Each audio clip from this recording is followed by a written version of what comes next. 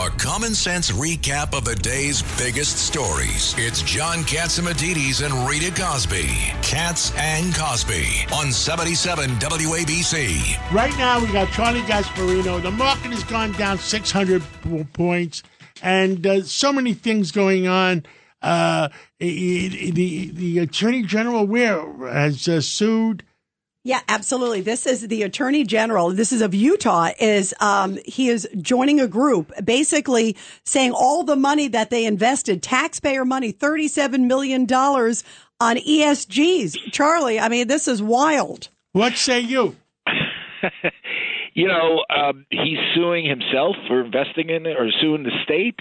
He's suing National Attorneys General Group. It's a weird Utah, case. the state, is suing the National Attorneys General Group over $4 million share of $280 million after it lost $37 million in taxpayer funds on ESG investments, primarily. Well, explain what ESG is. Let's unpack ESG. This is an investment trend that has, and I wrote about it in my Sunday column this week in the New York Post. That basically says when you consider investments, you look at the environment, whether the investments hurt the carbon footprint or add to the carbon footprint, whether the investment company is socially responsible, hiring enough women and minorities on boards, whether they have proper governance, whether they give back to the community. It's these sort of soft measures that traditionally were never taken into account. What was taken into account was, profits, earnings, growth, things of that nature.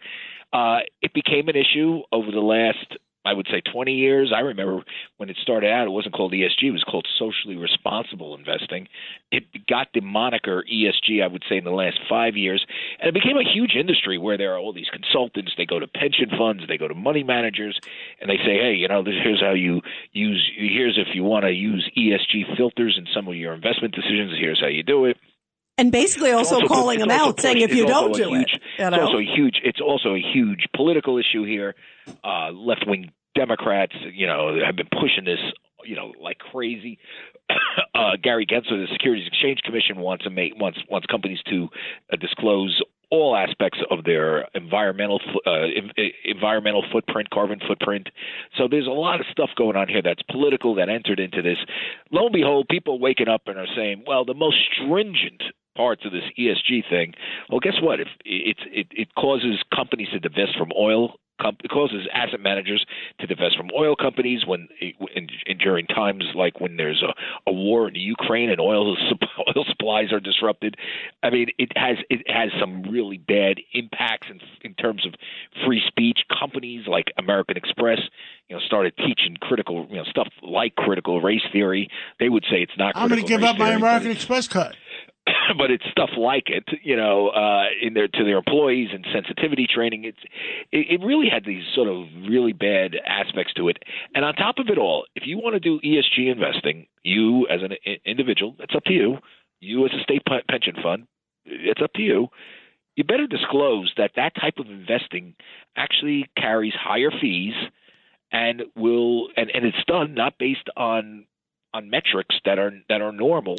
That investment managers did in the past, which is profits, losses, growth, and all that. And I think that's where these lawsuits could be interesting. If like you're a state pension funding, you're managing money for teachers and firemen.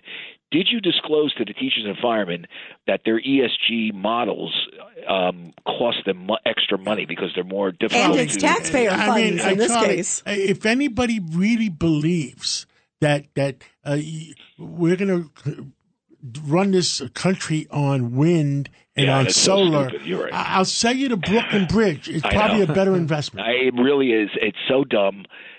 You just. I mean, listen. If you really want to go ESG, okay, go nuclear because that's probably the. That's where we're going, kid. And, hopefully we are, but there's a lot of regulations that stop it. Also, here's the sort of idiocy of ESG, and I'm working with the. I'm asking Brad Lander. You know who he is? He's the controller of New York City, who oversees $250 billion in pension money. Who's big on this ESG stuff, demanding that BlackRock almost divest from everything. involved in energy. And BlackRock is a big purveyor of ESG, but he wants them to go a lot further, right? So I'm asking him right now. I said, why do you think? Well, wait a second. I just sent his flack an email. I'm going to read you what I said, and you tell me. See if you answer. You guys can answer this question. I just sent this to Brad Lander, the New York City Comptroller's PR person. Why does the controller take issue with investments in energy, but not with investments in China? It seems like the Chinese pose a much greater immediate existential threat to the environment, to world peace, human rights, than any coal-burning plant. And 1,100 new coal plants in the next 12 months. Right. So if you look at, apparently, the New York City Comptroller allows investments in China. But he's breaking BlackRock's, you-know-whats. BlackRock's rocks. Right. They want them to, get out of any new keep oil in the ground. That was the quote. That's like John Kerry goes to a conference and he takes a big plane, a gas-guzzling plane. Right, his own private. It just shows you how idiotic this is. And it makes no sense that we're encouraging investments in China, the most repressive regime in the world. Think about this.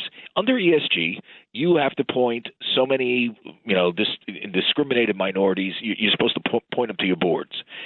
Okay, how come that you get points taken away if you're American Express or whatever, and you don't meet those qualifications, but the Chinese companies that you invest in don't have to put the Uyghurs on their board, the most oppressed minority in the world by the Chinese government. Anthony Weiner has a question. Quick one? Charlie, Anthony Weiner, just going to get a quick one here. I'm not really sure I see the harm. If there's nothing stopping someone from investing all their funds in oil or all their funds in nuclear or whatever it is. If I see people all the time say they're boycotting Disney because they don't like the products that Disney is making, I don't see how anyone loses if someone else wants to invest in environmental, social. I agree with you, and I think, and if you read my column this week, and I took a lot of crap, let's say, from. I actually did read it. I thought it was an excellent column. So I actually brought that up. I think the backlash against it goes way too far. If I want to use if I, meaning the New York City Pension Fund, want to use ESG, I should disclose it. Want to tell people what the fees are, and explain why I'm doing it. And at some point, I should not be held. That should not be held against me. And if I want BlackRock to do that, why not? I think where it gets really squirrely for the anti-ESG people is that, Lander wants BlackRock to manage his funds just like he manages Florida's funds, right? Which is ridiculous because Florida doesn't want ESG, obviously. DeSantis has already said it. But DeSantis wants BlackRock to manage Florida's funds, manage New York City's funds like Florida's funds. We have to take a break. Yeah. Charlie Gasparino, thank you for your wisdom. Anytime. And what is stupider, ESG investments or Bitcoin? I'll let you answer it another day. Chat amongst That's yourselves. worth an hour. That's worth an hour. Thank you so much, Charlie Gasparino.